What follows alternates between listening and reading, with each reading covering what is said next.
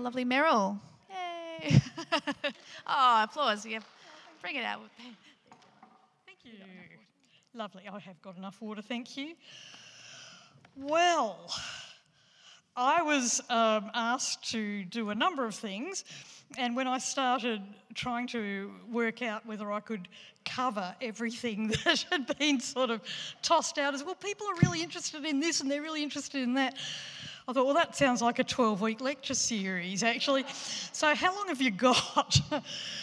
However, I decided, well, I'll do what I do and we'll see how it goes, and with a little bit of luck we might have some time for some questions and, you know, all the things that I didn't touch on that you really, really wanted me to touch on, you might have a chance to ask me about, or throw an email at someone through the week and get me to do it next week instead, or something like that. So what I'm looking at doing, you know, if you get me, you get narrative, okay? You get something about how does the story work and what does it look back to and what's it doing in its entirety at the moment. So I want to do a little bit of that this week, and then next week I remember back when I was here, and I was just saying, I worked out it was just after Easter. Anyone remember back just after Easter? It was a long time ago. It was that brief little moment when we actually could go out and do things before we snapped back into lockdown again. And I said, are there any particular narratives or things that you'd like to hear me tell stories about? And one of the ones that came was about Mary. And I didn't get to Mary. I was sort of busy concentrating on other people. But I thought, well, now is the time. So next week I'm going to do a little bit about Mary, because we tend to either know nothing or too much of the wrong sort of thing about Mary. So I think she's just really worth digging into a little bit of what we do know about Mary, or, you know, what sort of gathered around her and why. So that'll be next week. So this week I just want to think about, and one of the things that I was going to start off with was the beginning of Luke's Gospel, mainly because it's shorter than the beginning of Matthew's Gospel, and I have listened to the podcast of last week where Rod read so beautifully all of those names in the beginning of Matthew's Gospel, and I'm darned if I'm going to do it this week. So if you didn't hear that, if you weren't here last week, get on and listen to the podcast, because it was taking one for the team, offering to do that. So Luke's Gospel starts like this, and I think it's absolutely fascinating. Since many have undertaken to set down an orderly account of the events that have been fulfilled among us, just as they were handed on to us by those who from the beginning were eyewitnesses and servants of the word, I too decided, after investigating everything carefully from the very first, to write an orderly account for you, most excellent Theophilus, so that you may know the truth concerning the things about which you have been instructed.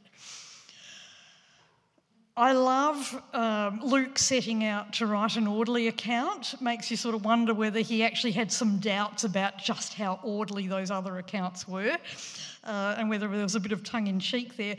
But that sense of eyewitnesses, the fulfilment of the events, the culmination of something, just in a few brief words, he manages to point back to a whole raft of things that have gone before, bring them into the moment and eyewitnesses, into something like suddenly reading a novel that's been written in the present tense through the eyes of the person who's narrating it, which always gives a really strong sense of immediacy. So there is something about Luke saying lots and lots of things are in our past understanding, and we really need to try and make sense of these, but they now come into something that's really immediate and means something in our lives at the moment, and it's about truth. And that word truth has so many meanings, and I think, you know, Rod's really touched on that beautifully with the idea of mythos. What not just what happened, but what is always happening. What is it in this that we need to know so we can live? And so think about narrative flows.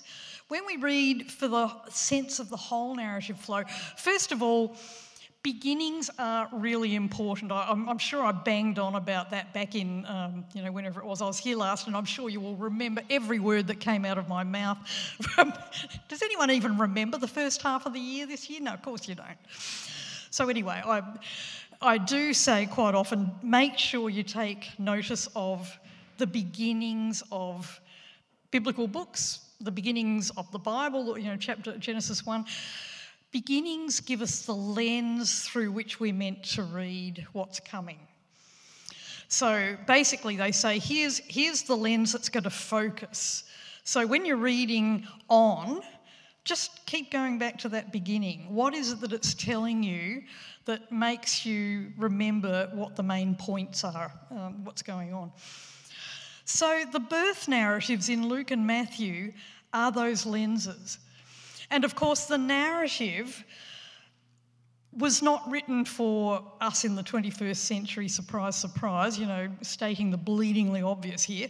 It was written for the people who were struggling in Luke's community and Matthew's community and Mark's community and John's community to make sense of the chaotic worlds that they were living in, which included all of their memories and knowledge of their own scriptures and story, and how fragmented that had become with numerous changes of world power that had just broken into their own narrative and with massive hobnail boots, and at this stage it's the Roman Empire's hobnail boots that they're grappling with, but they'd been through various levels of that. The Greek one go back behind that, the Persian one go back behind that, the Babylonian one go back behind. Trying to make sense of how this narrative might still flow on when there'd been these great fractures. So all of that needs to be in our reading of it.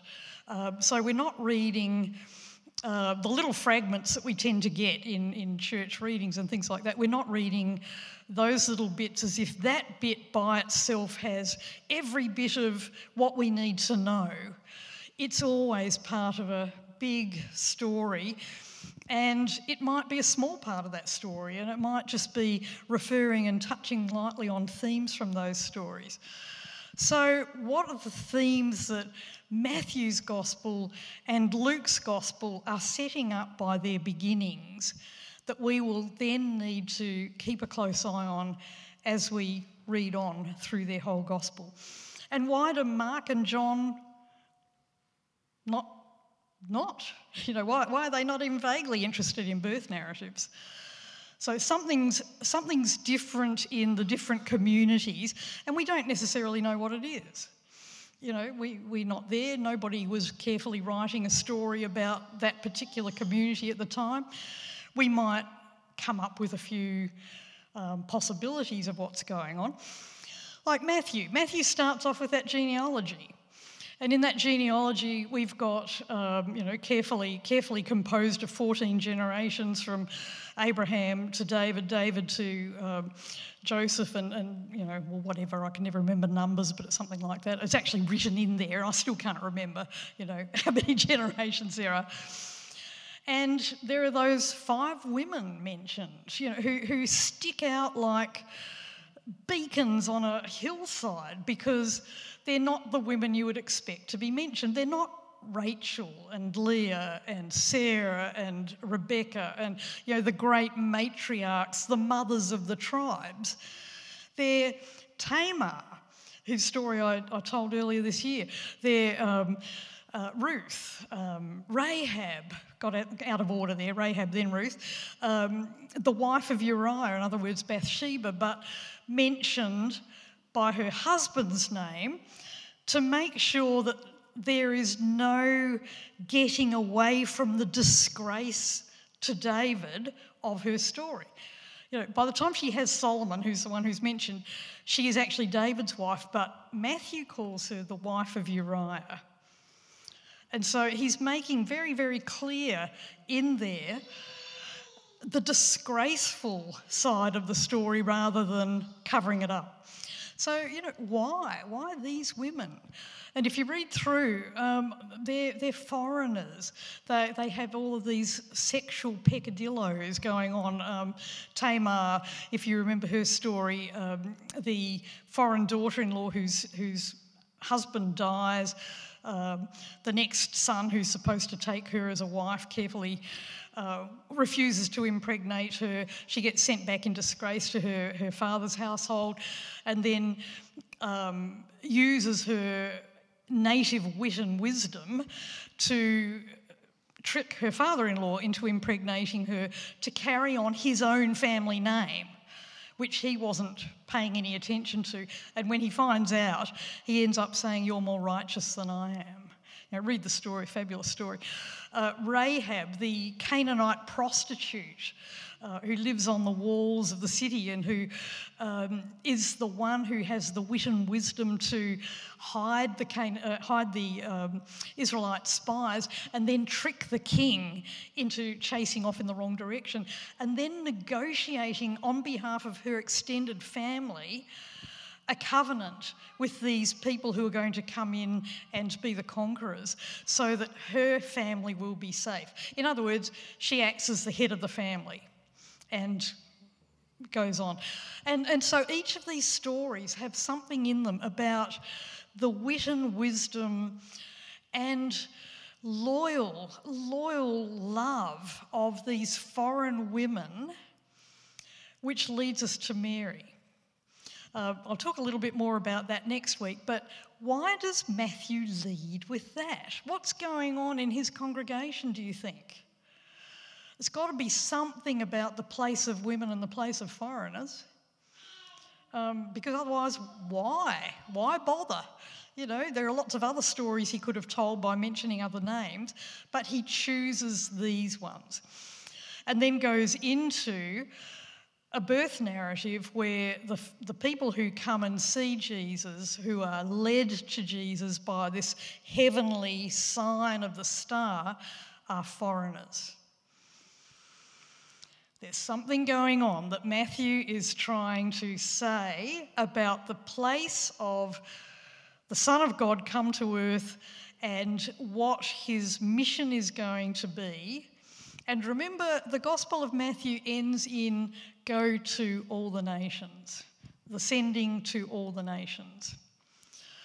So there's no surprise that we start the way we do because of where we're heading, which is get out there. It's not about sitting in here, you people, and feeling safe because you've got it all to yourselves.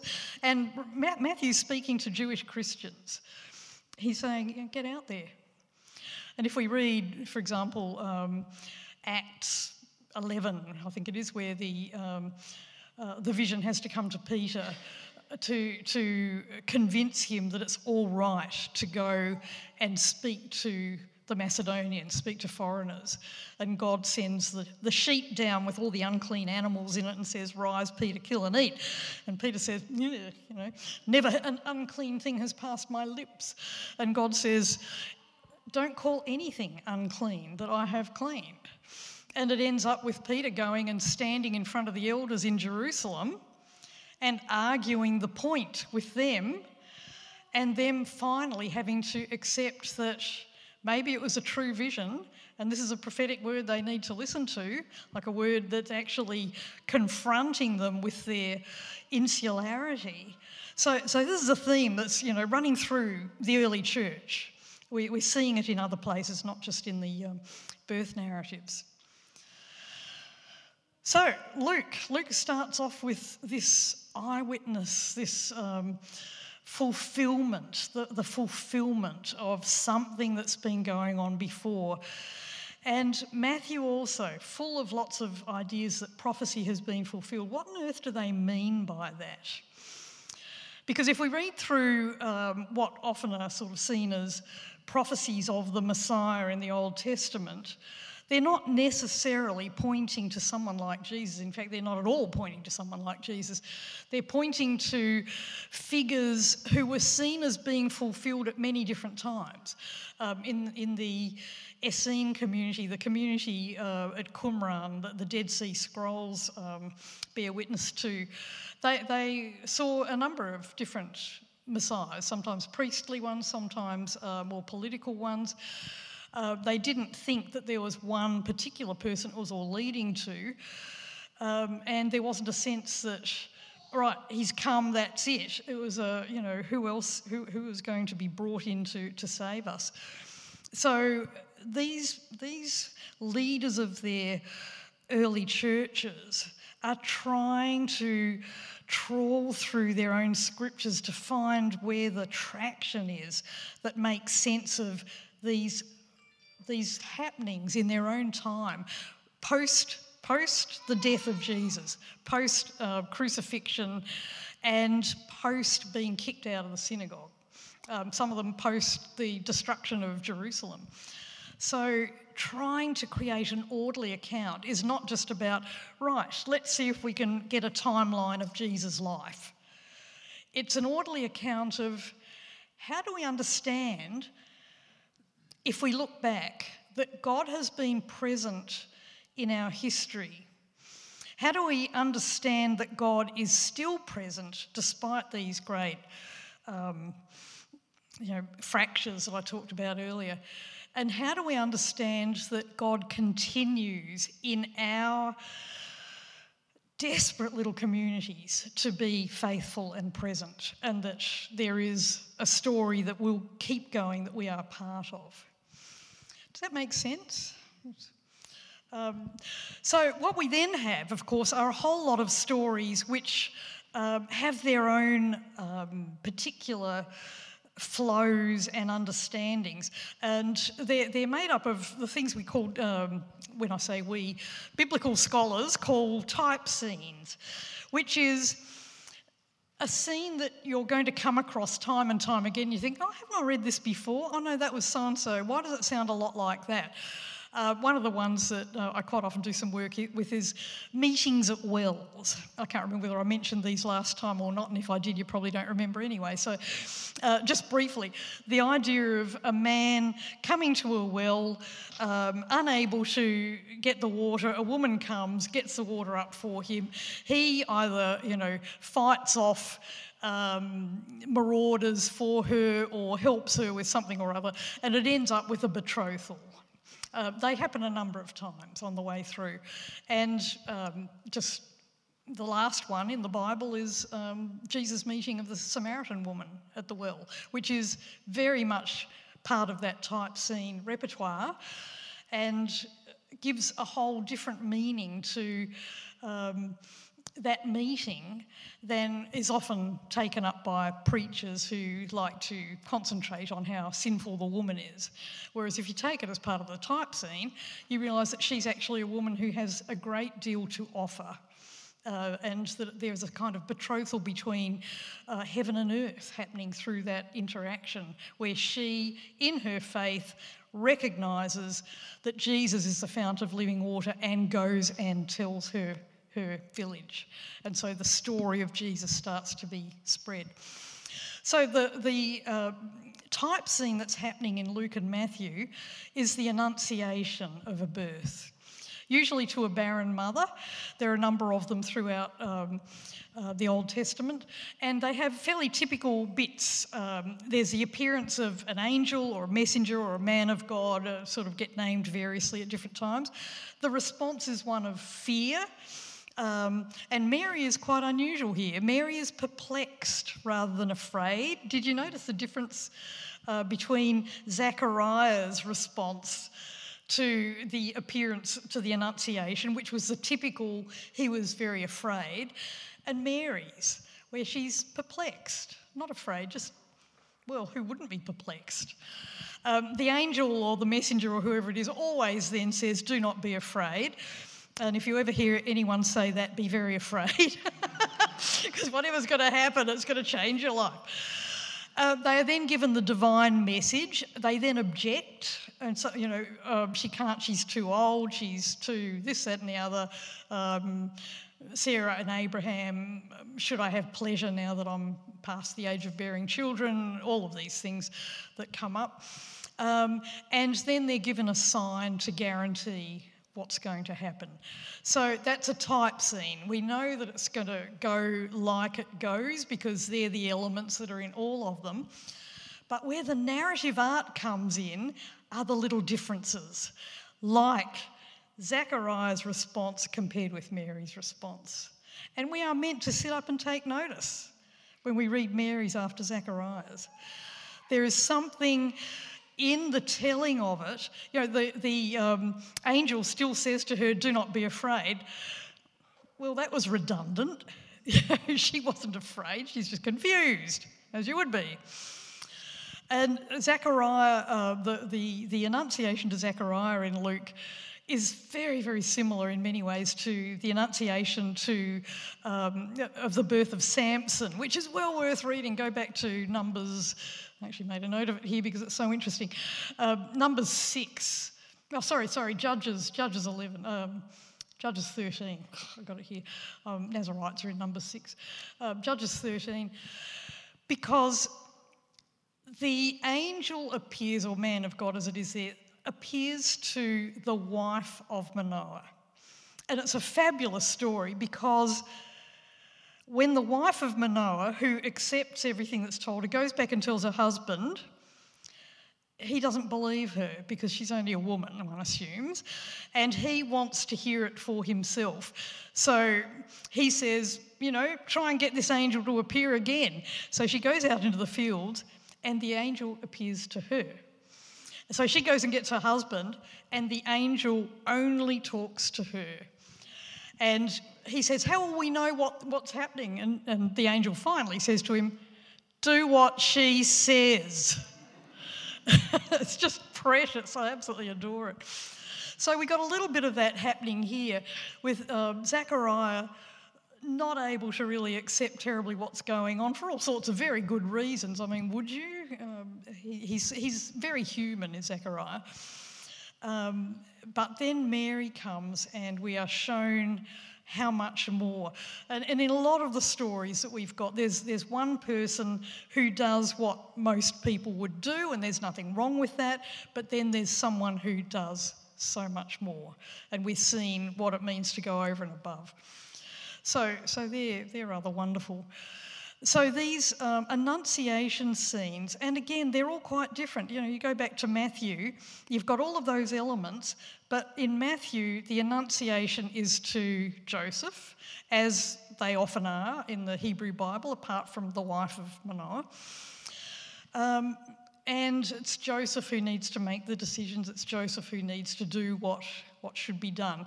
But Joseph, I think, in many ways picks up the elements of, for example, Boaz in the genealogy, where Boaz is also the sort of pillar of the community who goes over and above. Joseph could have divorced Mary. He could have quietly, done whatever he wanted to do, but he's going to do it all carefully. And then when the angel appears, he takes her as his wife. He goes over and above. Luke decides to have these two Annunciation scenes, and Luke, by the way, I think is really tongue-in-cheek with his first beginning here, because who does he start off with? He starts off with the whole family tree of Zechariah and Elizabeth. And Zechariah and Elizabeth are the right people. They come from the right families. They're on the right side of the track. They're priestly families. Their lineage is impeccable. And so whose birth is going to be announced? Surely the Messiah, because this is exactly the people we would expect the Messiah to come from, instead of which it's not. The Messiah is announced to this young unmarried girl, Mary. So right there at the beginning, in subtle ways, we're not told they're the right people, but it's not them. We're not told she's the wrong person, but it's her. They just put the two stories side by side. Build up our expectations, and then just quietly pull the rug out from underneath our feet. And basically, Luke's saying this is what Jesus is going to do. Pull the rug out from underneath people's feet all the way through. Because Luke then goes on to have women at really key places in the gospel. There's a lot of the narratives of the women who follow Jesus, the women who support Jesus and his disciples. It's women who pay for everything that's happening, who keep Jesus and his disciples on the road, and they're named carefully. So Luke really has this sense, and you do wonder what is going on in Luke's community. And we certainly know that in the early church, at times, women were seen very much as part of, the equal leading of the churches. And then there were times when there were men, and particularly from the Jewish community that they came out of, but also from the Greco-Roman world, who would want to shut the women up and make sure that they're being subservient to the men. Well, Luke is having none of that. And Matthew is having none of that. They're trying to, I think, rebalance an imbalance that's happening in their communities. So when we read these two narratives, we really do have to take notice of what they're telling us that's quite specific within the techniques and the understood motions of storytelling of the time that people would have expected to hear. They would have expected to hear a birth narrative about someone who's special, because that's what everybody had. And they would have expected it to sound like this and have these elements in it. So what do they slip in along with that to have us go, what do I need to take note of that, so that when I go further on into the gospel, I think, oh yeah, that's right, I was set up for that all the way through. I needed to be listening carefully, because that was telling me that when I read this bit, take note. So, for example, Jesus with the Syrophoenician woman, who we're told very clearly that he's gone into the area of Syrophoenicia, which a place that Jews didn't go, really. And this woman comes and asks him to heal her daughter. And Jesus says, isn't the bread for the children? You don't throw it to the dogs. And she says, but even the dogs eat the crumbs.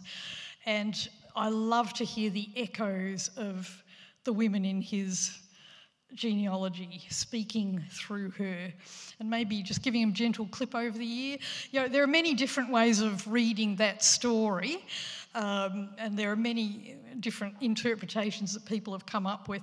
The one that I quite like is that his grandmothers are reaching out and just going, just listen to her, Anyway, maybe not, but certainly Matthew and the other gospel writers who are telling that story are giving a little bit of a clip over the ear to the people in their congregations who are listening.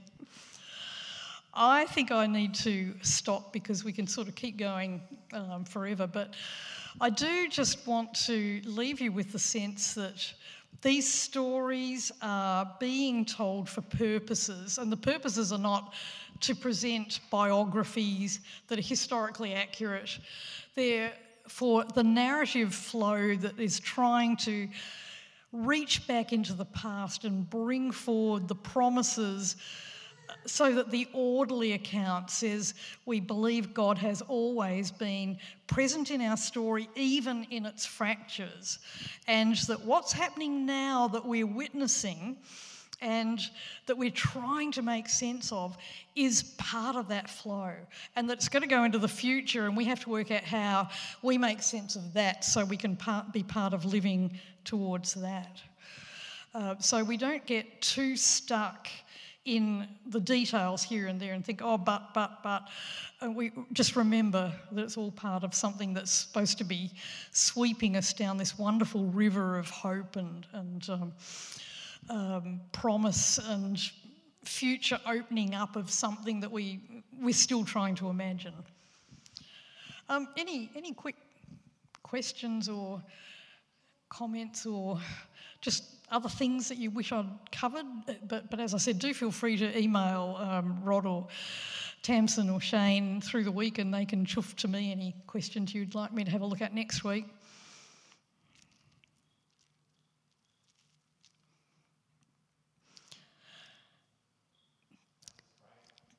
Yep. Oh, look, no one knows for sure. There's a theory that he was a physician, but there are a lot of people who would say, well, how can we possibly know?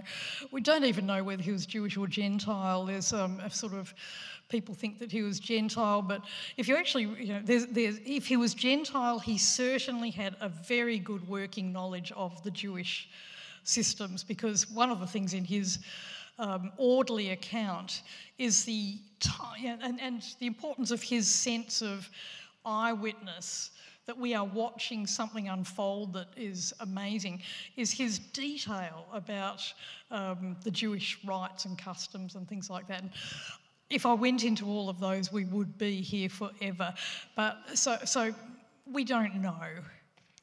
They're educated guesses, and that's about as good as it gets. So you imagine Luke however you need to imagine Luke.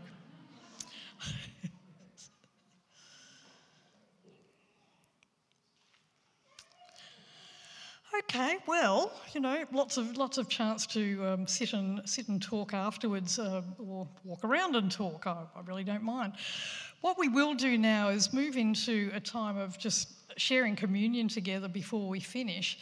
So in a minute I'll invite people to come and a couple of people to take a plate and share it around. I do just want to hold, as we come into this moment of sharing this part of the narrative, that there is something about, and I find incredibly compelling, about the bookends of Jesus' life, as the gospel writers tell them, which is that they begin and end with intense vulnerability. Intense vulnerability. There is nothing more vulnerable than a newborn baby. And I loved the image that Rod had up of the child with the muck on its head. And I was a midwife at one stage of my life, and you see these little things slither out, and you just can't believe they can survive what they survive. And to think of that being what these two Gospels begin with is a newborn baby, and that they all end up on a cross. There is something incredibly compelling about that.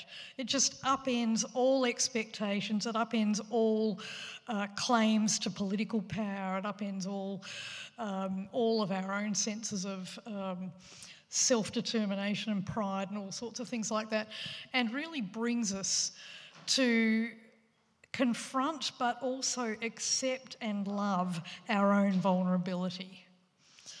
And I think that is the wonderful thing about meeting around the table of the Lord every week, is that it says we come as the vulnerable people we are, and we meet the God who knows what that's like and who loves that within us so much that God was willing to come into the world as that fragile baby and to go through a horrible death on the cross out of love and out of absolute solidarity.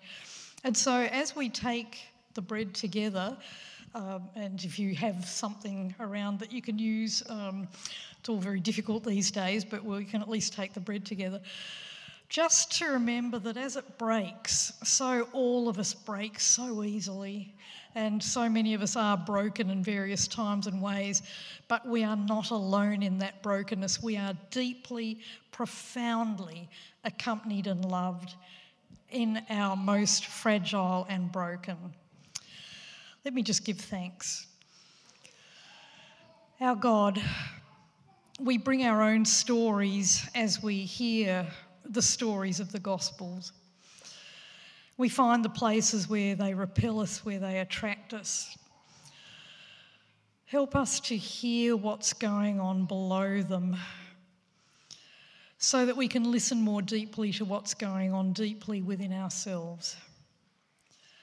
We thank you for stories of fragility that show us that we are loved and accepted even in our own most fragile moments. As we take this bread and we remember the particularity of that night on which Jesus was betrayed by his friend and handed over to be killed, that all of our feelings of betrayal, whether we've been betrayed or we ourselves have betrayed, may be taken into your infinite love and held and transformed into something life-giving and nourishing. Amen.